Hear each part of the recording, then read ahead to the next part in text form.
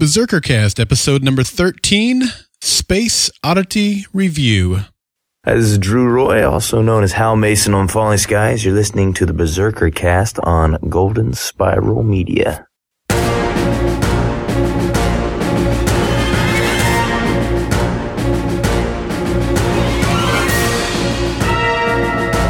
Golden Spiral Media presents Berserkercast, a podcast dedicated to Falling Skies on TNT. Each week we discuss the action and drama that unfolds as Tom Mason, Captain Weaver, the Berserkers, and the rest of the Second Mass fight to win back the planet from the alien overlords. Call in your thoughts about each episode at 304-837-2278 or email feedback at goldenspiralmedia.com. And now, Berserkercast. Greetings, salutations, whatever welcome is, however you say it in Volm. How do you like that, huh? Close enough. Close enough. Close enough. Welcome to Berserkercast. I'm Daryl. And I'm Emily. How are you tonight? Gotta say, I'm about halfway between good and halfway between bad. Does that have anything to do with the excitement of talking about a couple of episodes of Falling Skies and the reality of knowing that we're going to have to wait almost a year before we get to do it again? That might be very close to why I have chosen these words to describe where I'm at. Yeah, I am exactly there with you. I'm choosing to stay on the positive side. That's why I have so much energy, because I'm really excited about what we get to talk about tonight. Me too. No, I mean, I'm so excited to be able to talk about these episodes, but I am equally as sad that we don't get to talk about it for like another 9 months. Indeed. You know, we did the intro there with Drew Roy, which is normally an indicator that we have scored an interview with whoever is doing the intro. Like last week we did for Doug Jones. We didn't get the interview with Drew Roy, but our friend Mike did. And so we might have that for you as a bonus podcast. The interview was done. He did it through conjunction of a different, like a blogging website. So they're not going to be using the audio from it. So they might let us have the audio from it. And if they do, we will release that to you. So there might be a bonus episode. I just can't say yet whether or not we'll get to do that. But for sure, we did get the Drew Roy intro for the podcast, which was so cool. And Mike, that was awesome. Yeah. Thank you so much. It was perfect. Yeah, and he's joining us for the live show. We have a great crowd for the live show tonight. Biggest one we've had all season. Yeah, people are sad and happy and just like me, sad and happy. Yeah. I'm in an emotional state of flux right now. Are you? Yeah. Well, why don't you channel that emotional state of flux and tell us all about the directors and writers for these 2 episodes that we're talking about? Might be able to do that. So the first one of this 2-part finale, it's not really 2-part, but we got to see both episodes at once, of course. Space Odyssey was directed by Olatunde Asunsanami, I'm going to guess. And Shoot the Moon was directed by Greg Beeman. Space Oddity was written by M. Raven Metzner, and Shoot the Moon was written by David Icke. Mm-hmm. There were no notable guest stars that I could really point out. I mean, by this point, Dingans is a recurring character. Mm-hmm. So is Scarlet Byrne. Sorry, what is his name? Treva Etienne or something like that. Right. Yep. So, but yeah, and Mia was back, but she's kind of recurring as well. Right. And I'm presuming that the Volm father, leader, commander dude was again played by Doug Jones. Father and son. Yes. Kind of weird. Yeah. Most likely.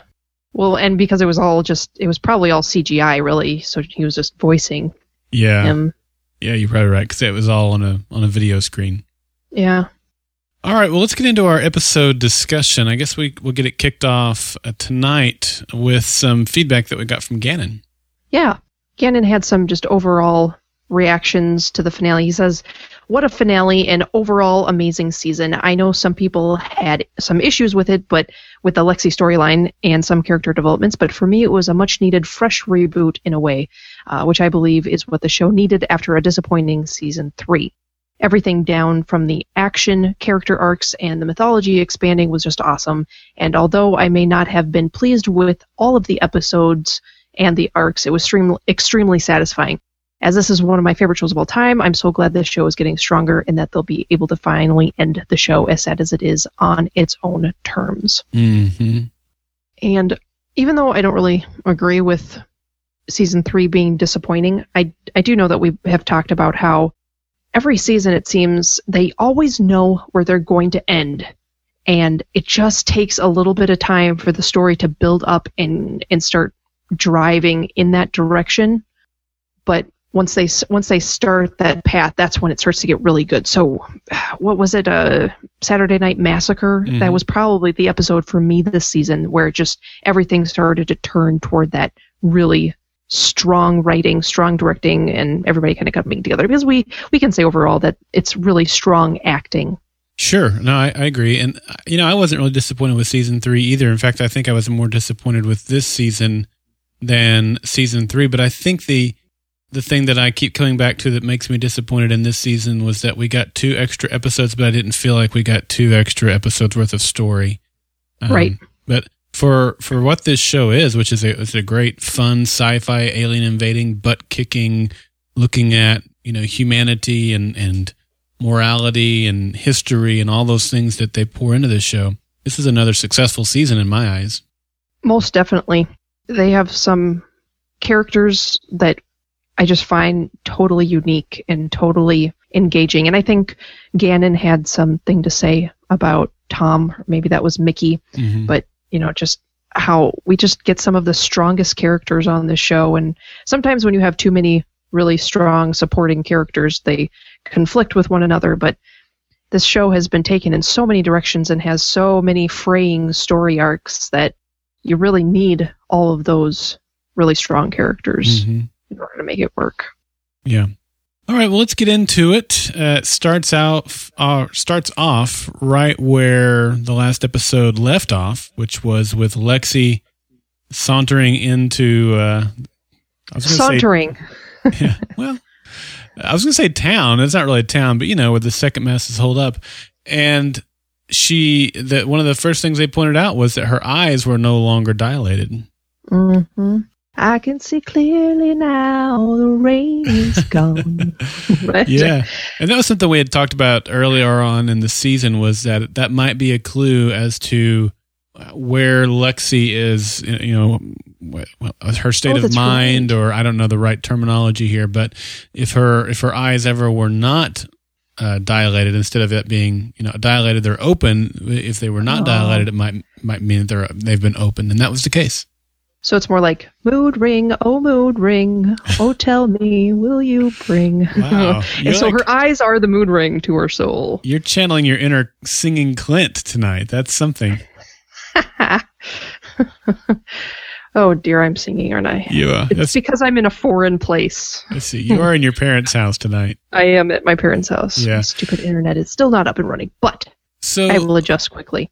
Lexi she says that she wants to be the weapon to end the war, and Tom and Ann just totally shut her down, shut her out. That might be the better term. Won't let her back in. Were you surprised by this? Did you think maybe one would let her in, one wouldn't, or what? How did you think it would go down? They have been cornered into such a hard place in the second mass, where they have given her so many chances to prove that she is not Ishveni, mm-hmm. And the last time they trusted her, it was so disastrous. So I am sure at this point they're both thinking, we have all of these people looking at us right now. She did not hide her entrance. She did not come in concealed. They're probably acting as much for everybody watching them as they are for themselves. So while they're still trying to protect themselves, I'm sure they're thinking, these people trust us now and we can't back down on protecting everybody. We have to think about the second mass first. And I think in the previous episodes here, Tom has really brought Anne onto his side in that. Mm-hmm. So I guess in that sense, I wasn't surprised, but I was surprised that they actually did it. Yeah. You know what I mean? Yeah. I think that's what it was for me too. You'll remember that there was after an episode where we thought Anne might even run off and go look for Lexi, you know?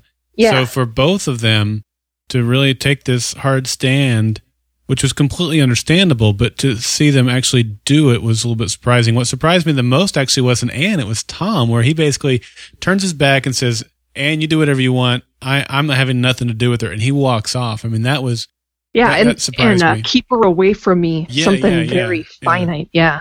I really liked how we got a really long look at each of them during this. Like, we got a long look at Lexi, we got a long look at Tom and Anne, and Lexi, it was just striking me that for the first time, she's really letting her humanity show over her Eshfeni.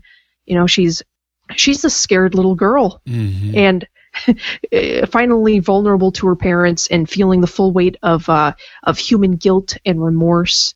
And I thought it was kind of foreshadowing into the dream state, you know, like what we're going to be seeing from her there. Yeah. But I really liked seeing that side of her, because she was for so long just suppressing all of those parts of her humanity. And I don't know, I feel like that's pretty much the reason she was not able to understand humans. But now letting it in, I mean, just throughout these 2 episodes, she just grows so much, and it makes me so sad to think that we might not have her next season. Oh, well, but we'll get to that. We'll get to that. We definitely got an experience, or Lexi got an experience in humanity, and we got to kind of live through that this episode, and that discussion will definitely come and go, kind of weave itself throughout our conversations. What'd you think about Pope and the decision he made there at the beginning? Well, okay, I was thinking about this a little bit, because the last couple episodes have, like, especially since he's met Sarah, he's just seems so erratic, right? And it's like, for the longest time, we couldn't get you to fight on the side of the second mass, and now all of a sudden, not only are you all gung-ho, but you're advocating for the Masons. I mean, like, what is going on? And it seems like a slow evolution, but maybe it was Sarah, maybe it was just timing. It seems like he finally has fully embraced it, and it's like he's almost going through the same transformation as Lexi in a way, and that he's finally letting his humanity show. He's finally feeling responsibility. Maybe that's the word. Maybe. And maybe it was when Sarah pointed out to him, you know, kind of his hypocrisy, or his, you know, where he would say one thing, but then he would demonstrate another, and she kind of called him out on it. And so maybe that was his moment where he saw himself in the mirror and just was kind of becoming, he's not okay with it yet. He still tries to put on that hard shell, but man, he broke down in front of Tom too. And I thought that was really a great scene, a great moment for him, even when, you know, because he's also taken the line there that Tom's going to say, look, you shot at my daughter, you're out of here. And he says, you know, Pope uses the phrase, your people or your family, and talking about the second mass. And Tom was quick to say, this is our family. We're still in this together, you know, and I liked that a lot too. But that was a good moment, I thought. I wasn't surprised by his decision to fire off a round, but I loved what resulted after that. Right, and I think it was also a reflection on what had just gone down with Tom and Anne. I mean, like we were just saying, we didn't actually expect them to go through with this, even though it wasn't surprising. And with the same with I felt with Pope is that you weren't surprised that Pope took the shot, but you were actually surprised that he actually did it, you know? Or at least I was. I mean, I don't know what I expected there, but yeah, I thought the funniest part was Lexi responding to the gunshot. Yeah, they have no reason to be afraid of me. Yes, they do. Really? They have a whole lot of reason to be afraid of you. We might not have that long memory spans, but it goes back at least that far. We do remember Saturday Night Massacre. Yes, we do. Yeah. One of the lines I wasn't sure about, and I wanted to get your opinion on this. Okay. There was a line Pope said. He said he was talking about the people that he'd buried. Mm-hmm. And he said, I fought beside them in that godforsaken ghetto. And so I'm wondering if he means in the last 5 minutes or if he forgot that he was a hoarder for most of that time period. That line just went over my head until the moment you said it just now. That's hilarious. Okay. Maybe I tried to go back and find it again, but I couldn't find it enough time. Maybe there was more to that, but I just kind of laughed. There were a couple things he said throughout this episode that I was just going, you do remember what your role in this was too, don't you? Yes, selective memories. Yes. Yeah. All right. Well, here's what Mark had to say about the Pope Lexi situation. I think Pope had every right to react the way he did towards Lexi. I mean, I don't condone the fact that he took a shot at her, but I could fully understand where he was coming from. He was probably the only one who was willing to act on the way he felt, because I'm sure he's not the only one that felt the same way. That because of, well, they all know that because of Lexi, Lourdes is dead, but they also realize that because of her, many, many others are dead. And I'm sure with all the resentment towards her, Pope wasn't the only one who wanted to take a shot at her. He was the only one willing to actually go through with it. So I don't blame him at all. And I think he was actually in the right to do that, although I don't condone it. Do you think he was in the right to do it? I'm under the impression that we never have the right to take someone else's life. Mm-hmm. But I don't know, maybe he doesn't consider her human, so maybe. I don't know. Yeah, I can certainly understand why he did and don't blame him, if you will, for the action that he took. He's thinking if he had done that the first time, they'd still have 200 or so with the second mass instead of 20.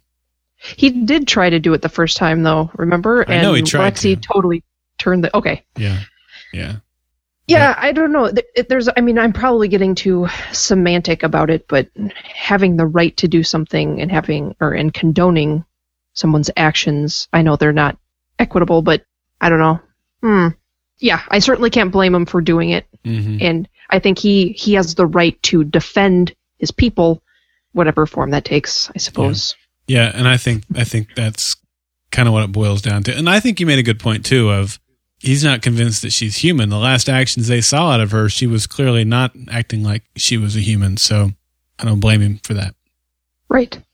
All right. Well, we've already talked about some of the other actions of Pope. I think we're ready to talk about some of the new things that we learned about Cochise. And you know, Doug kind of alluded to this or flat out mentioned it in our interview with him a couple weeks ago, where he said that they were the only Volm that were on the entire planet of Earth. You know, prior to that, Mm-hmm. I think you were too, or I was at least thinking that there was pockets of Volm around the Earth. Not very many, though, but we learned that it was just them. We get a little bit more information about that this time, and we learned that he and his father left on bad terms. Are on the outs. Yeah. Daddy issues. Daddy issues. Yeah, one more. Daddy issues. Yeah. This was really interesting to me, and I liked that we got this little piece because we kind of suspected something was up when they never returned. I mean, what could really be keeping them away? I'm not even sure how to say that. We know that the Eshveni went after some of their own people on another planet somewhere, so they had to leave to take care of that. But I can remember Cochise saying something about his father saying Earth was a lost cause. Right. So at what point did he make that discernment? Before or after they abandoned the humans? Right. Well, I don't know. They don't have any responsibility for us. Sorry to talk over you, but I mean, like, they don't have, nothing drew them to the planet in the first place to defend the humans. They were really after the Eshveni, so it was never really about the humans. But sorry, that's all I needed to say. Yeah. When I was trying to remember why they left Earth, wasn't it because their hatchlings and families were under attack? Yes. Yeah. I think so. So it makes sense to go defend your own, but then once you say, well, we saved these people and then abandoned them and now they're dying and going extinct, so let's just leave them because they're a lost cause. That's kind of how I interpreted what they were doing. Yeah.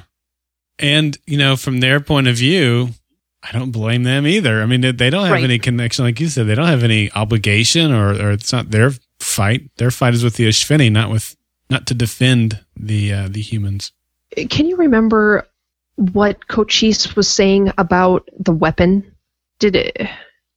Something about there was no hope in finding it, or maybe that it wasn't on Earth after all, and that they had to go search for it elsewhere. Do you remember a conversation about that? Last season or this season? In this episode. Oh, well, clearly I don't if I'm asking questions like that. Okay.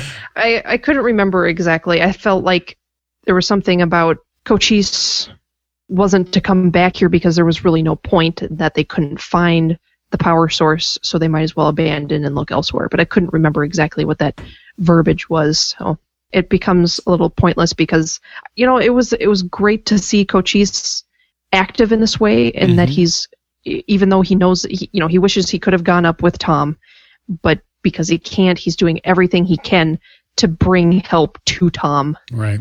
And that was really cool to see him act in that way, very much part of the Second Mass family now. Mm-hmm. They really do have a great relationship, a nice respect for each other, a good understanding. And, he's trying, but at the same time, he's trying to convince Tom to wait so that his dad can come help. But, I thought Tom made the right decision. Yeah, even though we do see the Volm show up, there was no, in my mind, when he's describing that to Tom, I'm going, come on, Cochise. You don't delay a mission because of this. You're not selling me on your strategy here, man. Yeah, and I guess it depends on whether we really think there was anything time sensitive about this mission. I know that the longer you wait, the more you risk the Ishveni knowing what your plan is. Right. But it's not really like they were intending to move the power source or what have you. So, even waiting 24 hours could have provided them with the time they needed to wait for the Volm. But then again, that's just, they didn't know it was coming, and they already had this whole thing planned. Sure. No, but you make a good point, too. But all right, well, let's get back into the Lexi Anne conversation here, because Tom really has. He said, "Well, we're going to the moon. We delayed it an hour. Now we're back on schedule." Lexi is trying to convince Anne that she is telling her the truth. And this was some great conversation in my mind, because we're all trying to suss this out with Anne. Same before when we saw her talking to Anne and Tom. Even throughout the entire episode, for the most part, most of the episode, we are sitting there as an audience trying to figure out if we can trust Lexi just like the rest of them. Are they making the right decision? Are they not? And I loved this. I always enjoy this sort of thing. Yeah.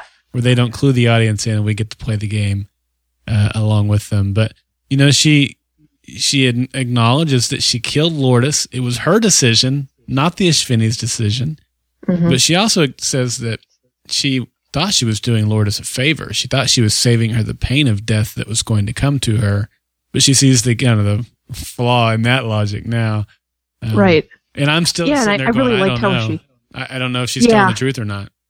It's all, they're all things that you would want to tell someone to put them back on your side. Yeah, I know my logic was skewed. Right. But this is my problem with every single show. Like, these kinds of scenes just totally get me, and I immediately start to believe them, no matter what it is. And usually I end up paying for it. Usually they end up being evil, and I'm like, oh, great, I would have died just there if I was in this show. But, I don't know what it is exactly. It might have been because we got to see her actually destroy the monkish Ishveni. I'm not exactly sure, but I didn't have any problem believing her right from the very beginning. I was actually believing her too. And I was just like you. I'm going, man, I always get these wrong. They want us to believe that they're going to dash our hopes. But I kept going back to, and this was brought up, that was that she shot down all those beamers. And she didn't have to do that. And yes, it could have all been an act just to get the Second Mass on her side, but that was a big deal to me. And I kept kind of anchoring my point of view into that fact.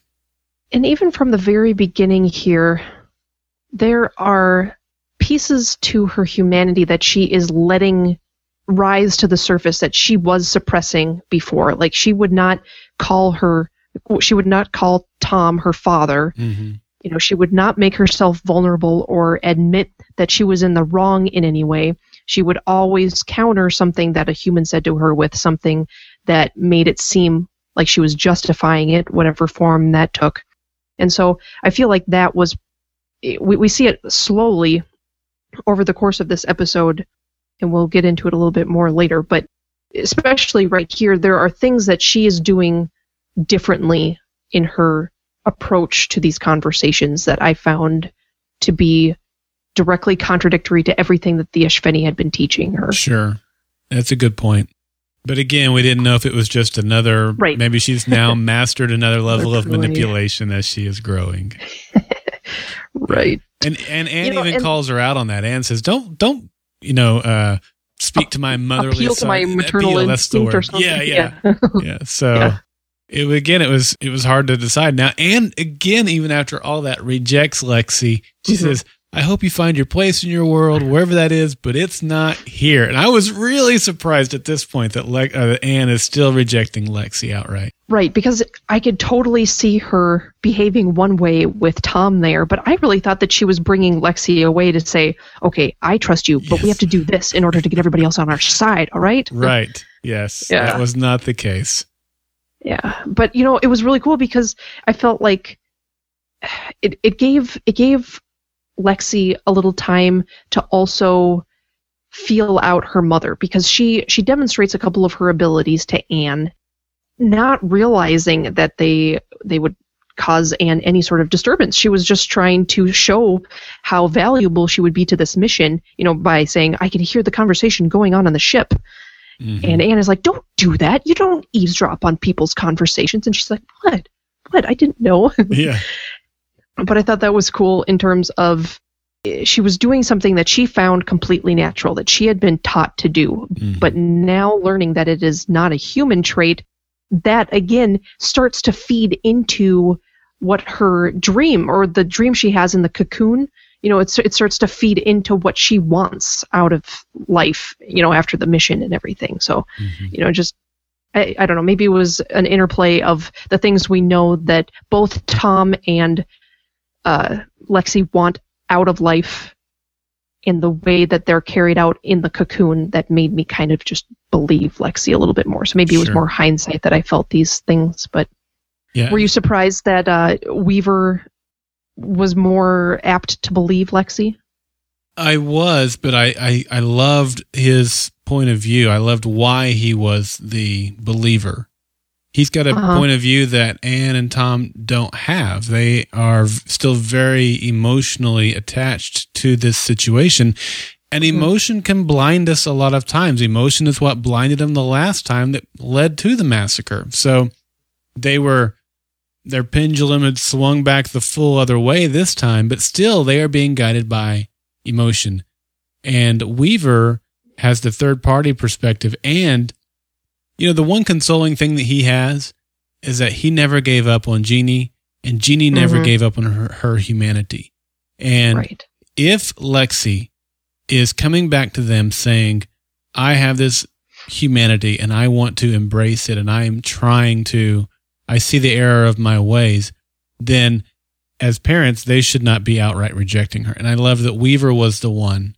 He earned that throughout the season. He earned the ability to stand opposed to them and help bring them, around. Now, I thought it came incredibly fast and easy. It was, I wish there had been more dialogue. I wish there had been less running from fog and more dialogue here.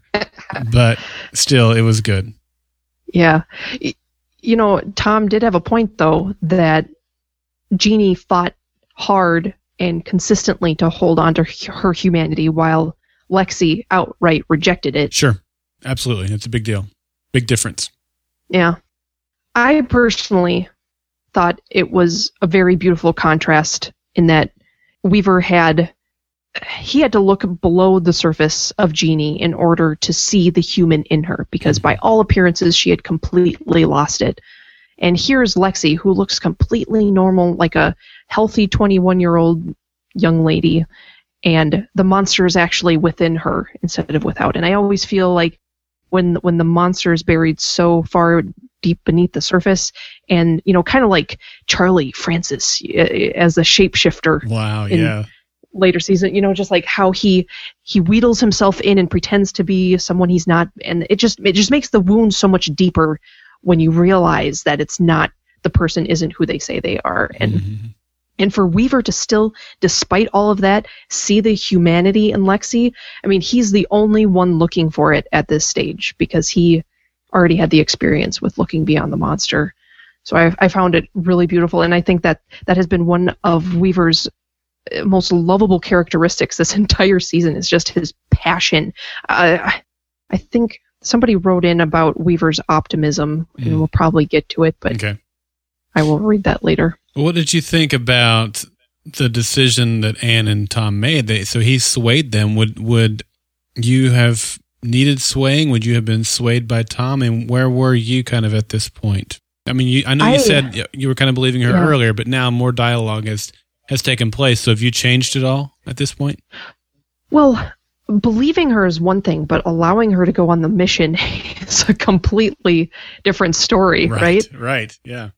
And I think the only reason I would have been swayed is by her demonstrating her powers, because there, with the Volm going up with them, there was more of this certainty of extraterrestrial life helping to operate an extraterrestrial vehicle, whereas you have two humans trying to do something completely foreign to them. And here's Lexi, who knows the Ashveni paradigm, whatever you want to call it, who can operate it. That is what is appealing to me. But I loved Tom's point about this. He was saying, I don't know Lexi. I don't know how she's going to react in pressure situations. I'm scared of myself around her. And that was it. When he admitted that to himself, and I think I was kind of in that boat, he realized that he was acting with his heart instead of his head. And so slowly compartmentalizing the mission with his daughter to say, all right, I need you for your skill set, not because you are my daughter. Right. That was how he ultimately came to terms with it. And I actually started waffling back the other direction in this at this point, because she had said for the things you already mentioned, she's eavesdropping. She was already aware of the mission when she showed up, and it's like, and now she wants to go on the mission. I'm like, oh, she's just kind of wormed away in there. She's going to take over the mission and destroy it. Yeah. I don't know if I can trust her or not. Yeah. I mean, that definitely felt like what they were trying to do. You're just trying to get on this mission and sabotage everything. Exactly. Yeah. And they did a really good job of throwing a lot of those things in periodically along the way. Mm-hmm. They sure did. And not just leaving it and going. So the decision has been made. They're going to take her on the mission. Yep. Ben is now cast aside, and she takes a walk through the Second Mass ghetto to the Beamer. I call it the walk of hate because it was just one after another of hateful words being said to her. And that was really... Even Matt comes up to her and says something mean to her. So that was harsh. I know, that was hard. And I think one thing that came to mind was if there was going to be anything that reinforced her ideas about humans, how she was always saying humans are prone to lying and deceit and anger and war. The only thing I want in this world is peace. If anything was to reinforce that idealism, it was going to be this. I mean, this was the lowest that humans get to, in terms of casting angry words at people for things that they already know and feel regretful over. I mean, that is the lowest of the low. And by family, no less. Mm-hmm. People who are supposed to love her no matter what. Yep. She does not have a very good example so far. But at the same time, she recognizes that she deserves a lot of that. So she's willing to kind of do her penance and hopefully redeem herself and earn her redemption, I guess, if you will, at least in the minds of the people. Right. And then Hal gives Tom a syringe to take care of Lexi should the need arise. I don't think I would have ever expected Tom to use it. I was a little surprised that he took it, though. Yeah. Well, it sure came in handy. Yes. Yes, it did. Yeah. Yeah. All right. Well, let's hear from some listeners. We're going to do some of these feedbacks a little bit differently this week because we got so much feedback, which is awesome. So what I did on some of these where we had multiple people kind of chiming in on the same type of comment thread, I've actually grouped them together. So here simultaneously, well, not simultaneously, but right after one another, we're going to hear Mark, and then we're going to hear Dust Ben. I didn't understand whenever Lexi decided to go along, why did Ben have to stay back? Tom and Ben were supposed to be on this mission. They did not know at this point that the hull of the beamer had been compromised and that they would be losing life support. When they were leaving, I don't understand why they just didn't include Lexi with the two of them. It would have made more sense for both Ben and Tom to keep an eye on Lexi. We see Lexi returning to the camp. Found it quite hard to watch. When she has to walk through the crowd and they're all telling her how much they hate her and don't trust her, even her own family made me feel really uncomfortable. I'm not good with confrontation, even though I have a job that puts me in confrontational positions all the time. Isn't that the way? Yeah. We always work in the field that challenges the most insecure pieces of ourselves. Yeah, I guess so.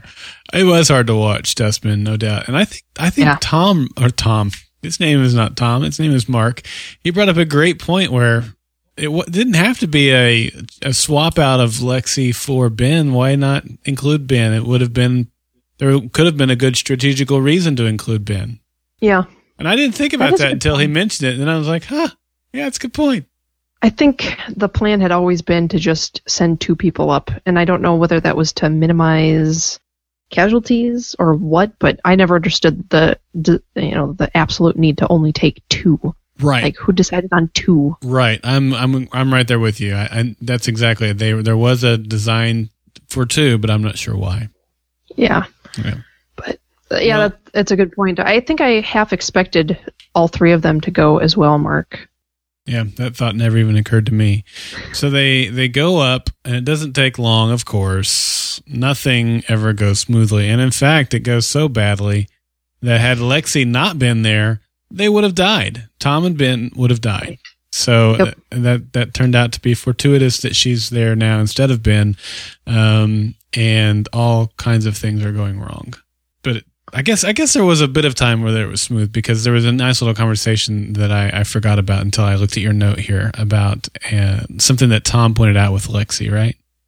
Right. Lexi is trying to bond with her father in some sort of roundabout way. Whether it was her true intention of the mission, I kind of doubted, but nice little side job. But she's playing with her hair, and Tom is momentarily distracted saying, your mother does that sometimes. Mm-hmm. So my question for you is, did that feel forced or was it all right? It didn't feel forced. It felt generic. I don't think that playing with your hair is so obscure that it has to be attributed to your mother. I think there are a number of women who have nervous tics or things like that, different mannerisms that they do. Whether it be the way they fold their arms or the way they hold their hands or the way maybe they touch their ear or their nose or their chin or play with their hair. I mean, to me, it was like, that's pretty generic, but okay. Yeah. I couldn't really even think of a time when I've seen Anne doing that. It seems like such a little girl thing to do. It does, yeah. I'm gonna play with this. Yeah. But yeah, it is a little girl thing, so maybe she just does it very rarely, but I thought it was really cute. I really liked them drawing out this part of Lexi. It made me trust her even more. Okay. But at the same time, it felt a little forced. Yeah. So I know that's a little contradictory, but yeah, I don't know. Overall, I just really liked this bonding time on the ship, and it gave Tom the chance to be the best of who he is. And, in times of crises, he is at his strongest. And he doesn't have time to worry about those minute little things like being angry with his daughter. Mm-hmm. He has to be the leader, and then he starts to think rationally again, and everything comes to a plane where he's going, okay, yeah, I recognize where I am now. So it kind of helps him to even out a little bit. Sure. So maybe first question is, while she is cocooning Tom. Yes. Are you, other than how incredibly awkward that was, were you suspicious of this? Absolutely. Yes. Yeah? My bells were going off big time. Red flags. Oh, this isn't good. She's cocooning him. She's lured him into this thing, just like I was afraid of. And then when he's trying to talk and she just like puts her hand and he sucks in the stuff and he's out, I'm like, oh, this is not good. So bad. Yeah. What were your thoughts? I really wasn't suspicious until Tom said, that's exactly what you said to Lourdes before you killed her. She's like, huh. And then she goes, odd? Is it? And before that, I was like, oh, this is so sweet. She's saving her father. and then, but okay. So then my next question is, and this, I mean, he looked pretty tightly packed into that cocoon. Uh-huh. How in the world did she put herself in there with him? I hadn't thought of that. That's a good question. Because when they wake up, she's definitely laying on his shoulder. Mm-hmm. Yes, she is. Maybe there was more room on the side away from the camera that we couldn't see. Maybe. All right. Well, in terms of the dream cocoon, Mickey from OKC wrote it and told us, I knew almost right away that Tom was in a dream after he went into the pod. That was a pretty easy call. However, I thought it was made for a nice device for Tom and Lexi to bond before Lexi dies in quotes, because we don't really know. We don't know. We didn't see a body. Yeah. Well, there must have been something in the water here in Oklahoma City, because I was the same way. Look, they've had so many of these throughout the course of this series that as soon as he woke up without us having seen the mission at all, I'm like, I'm not falling for this. He's in a dream state. I mean, I was like with Mickey, instantly called it. Yep. I just wasn't ready to fall for that again. I've fallen for it plenty of times. Right. Well, I knew that it wasn't real, but I couldn't figure out at what stage he was having this. Like, did something hit their plane and they were, in a state of limbo? Maybe they were at the point of near death, or I didn't even cross my mind that they were in the cocoon, dreaming in the cocoon, But I thought I loved this dream sequence, and I've been seeing, as I finally had internet again today, that people were reacting pretty poorly to this episode, but I was so surprised because I loved how cleanly their desires and their hopes merged together in this dream, where almost instantaneously Tom desperately wants this mission to succeed, and so Lexi is the one who saves them all, pretty much. So it's like at the same time, he's getting what he wants and she's getting what she wants, but for a little while they merge together really well until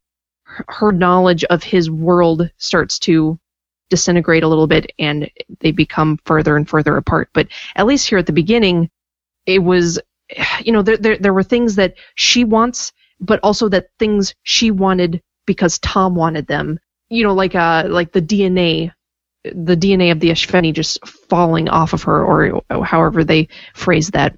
That was something that she wanted, but she also wanted to see her father to see her as normal. She wanted her family to see her as normal. Mm-hmm. So I don't know. I found it really, really cute, and it was kind of getting back into her humanity and showing us that she is really trying here. And that she actually really desires these things. Like, just as much as Tom wants this war to be over, and as much as he wants Pope to leave the second mass, she equally... He's gone? All right!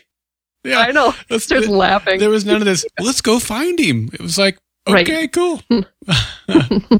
Let it go. I liked it how... I love this, too. I loved it. I just loved how there was an exploration of the trueness. It was like the walls were almost taken down because you didn't, she put up this dream world around him to try to figure out the heart of the matter and to express the heart of her to him. And so an exploration of humanity as he's talking to the different people, and she's revealing different things about herself through the different people, because if she were to reveal herself as herself, there would instantly be walls put up.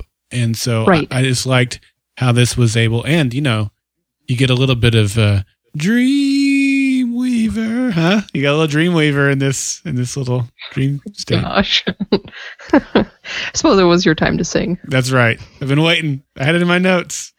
I even started to make it my. As soon as I saw it, I'm like, it's a Dreamweaver. I love puns. I can't help it. But I almost made that my episode rating. Oh. But I didn't. Oh, well. Can't have them all. I don't even know where I'm at in the notes now. I just skipped ahead to that. There were...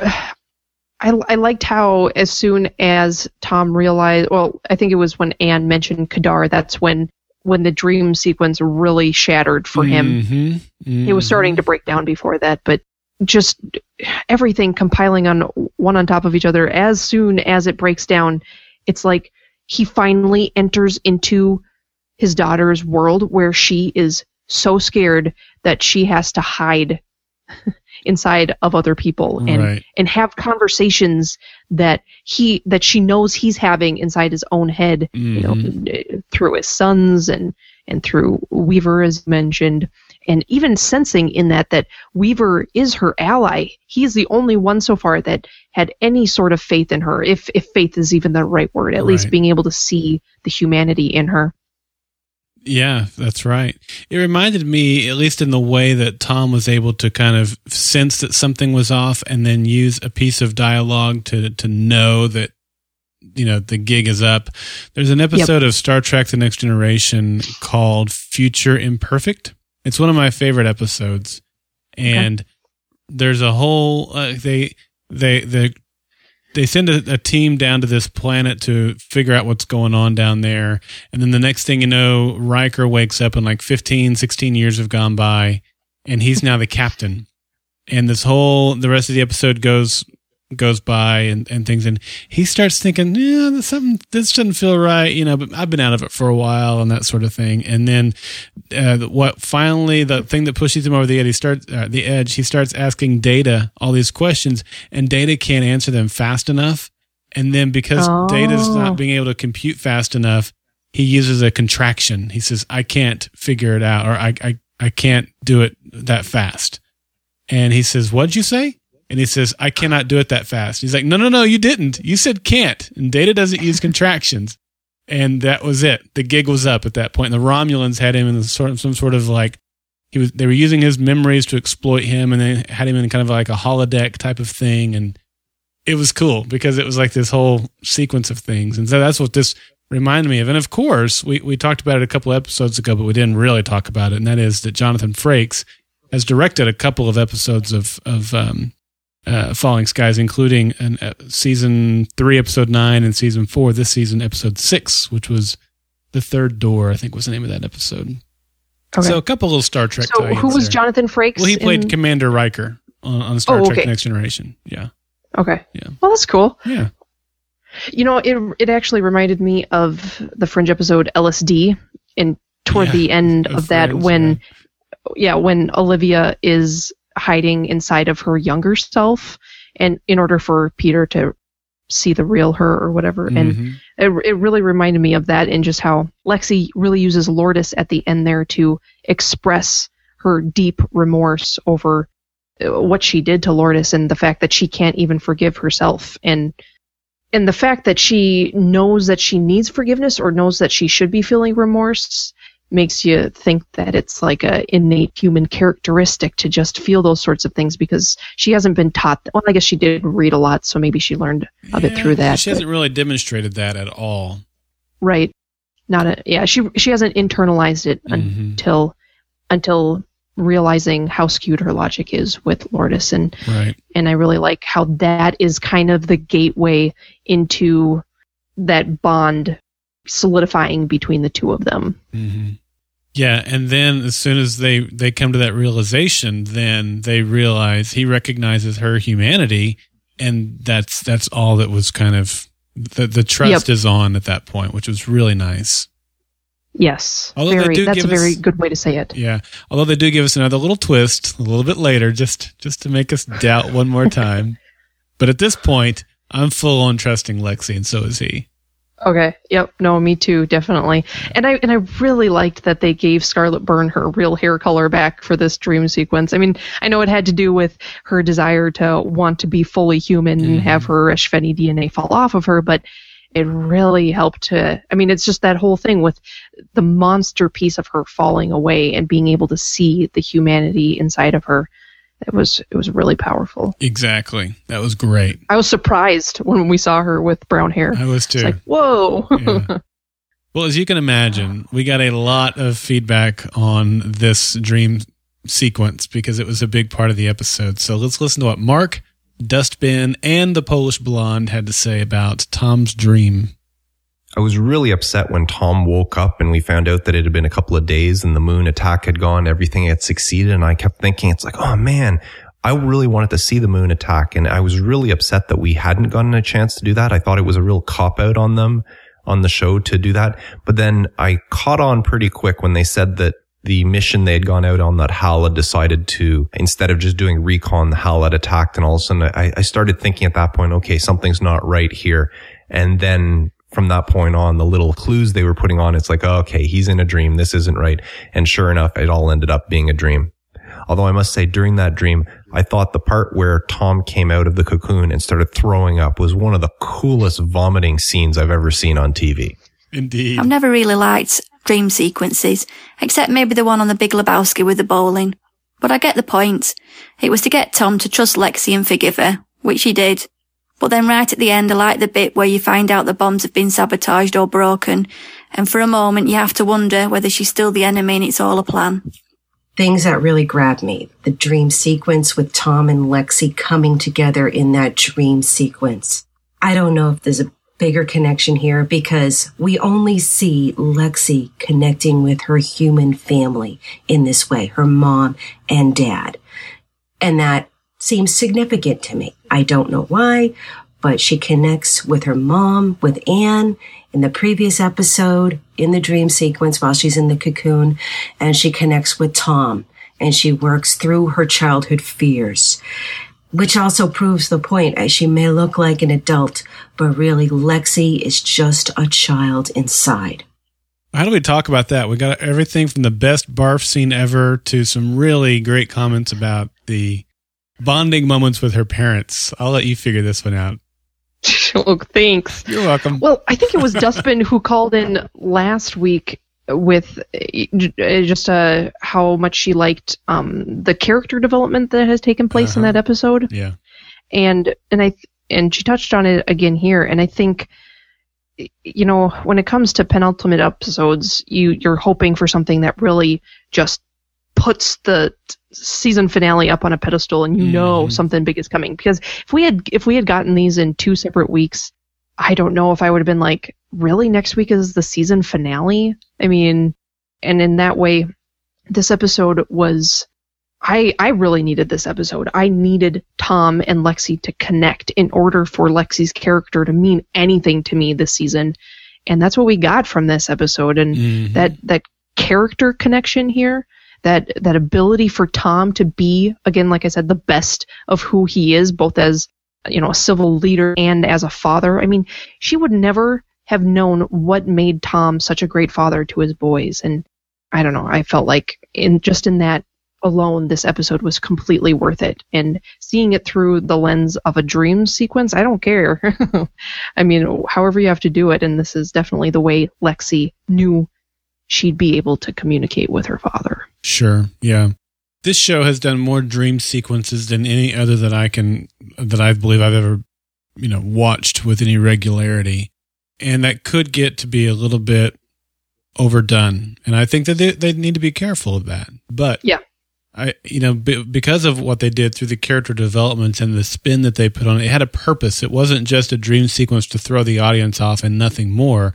After the dream sequence was over, both characters took away something from that dream sequence that propelled them forward in a great way, made them stronger, it bonded them in a way that they needed to be bonded, and the audience needed to see. So for that reason, I thought it was great, and yeah, I did love the barfing scene. That was one of the best. That was, it was like the first one. I was like, awesome, white barf, and then they did it again. I'm like, even cooler. I was trying to figure out how they did it. Like, was there a jet, on the other side? It was just, off a camera shot. How'd they do it? I wanted to know because it was pretty cool. I can't remember if it was like a commentary on a show once, but they described what kind of substance they use to do that. But they actually do it. That was very like projectile, like two projectile. Yes, I could it see was being spewing. yeah. So I could see maybe him having a mouthful of something, but that was more than you could fit. Like, so I'm thinking there was some sort of device hooked up to him to spew that. Can't believe we're having this much conversation on barf. On barf. The episode must have been fantastic. Well, Dustbin also geeked out about Tom's comments about going to the moon, and this is such a fun comment I had to include it, even though it doesn't necessarily tie into it ties into the show, but you know what I mean. Here it is. Yep. I can't remember if it's in the first hour or the second, but I just loved Tom's comment about being the 25th person to visit the moon. I had a bit of a geek moment where I had to pause the show and try to remember the names of the previous 24. I realised a few years ago I've got a fascination with space travel and the moon landings while I was watching a series called From the Earth to the Moon, and found myself completely engrossed in an episode that just told you about building the lunar module. Anyway, I thought it was brilliant. But near the end, he sat there reading his philosophy book. I have to say, if I was stuck up there, I'd much rather be staring at the wonders of the moon than reading a book. Me too. I mean, you never get a view like that, and you've got your head in a book. Who would want to do something like that? It's just ridiculous. Although I will say, technically, he called it too soon. He never made it to the moon, so... I know, yeah. Well, and, Tom Hanks did the same thing, so... That's true.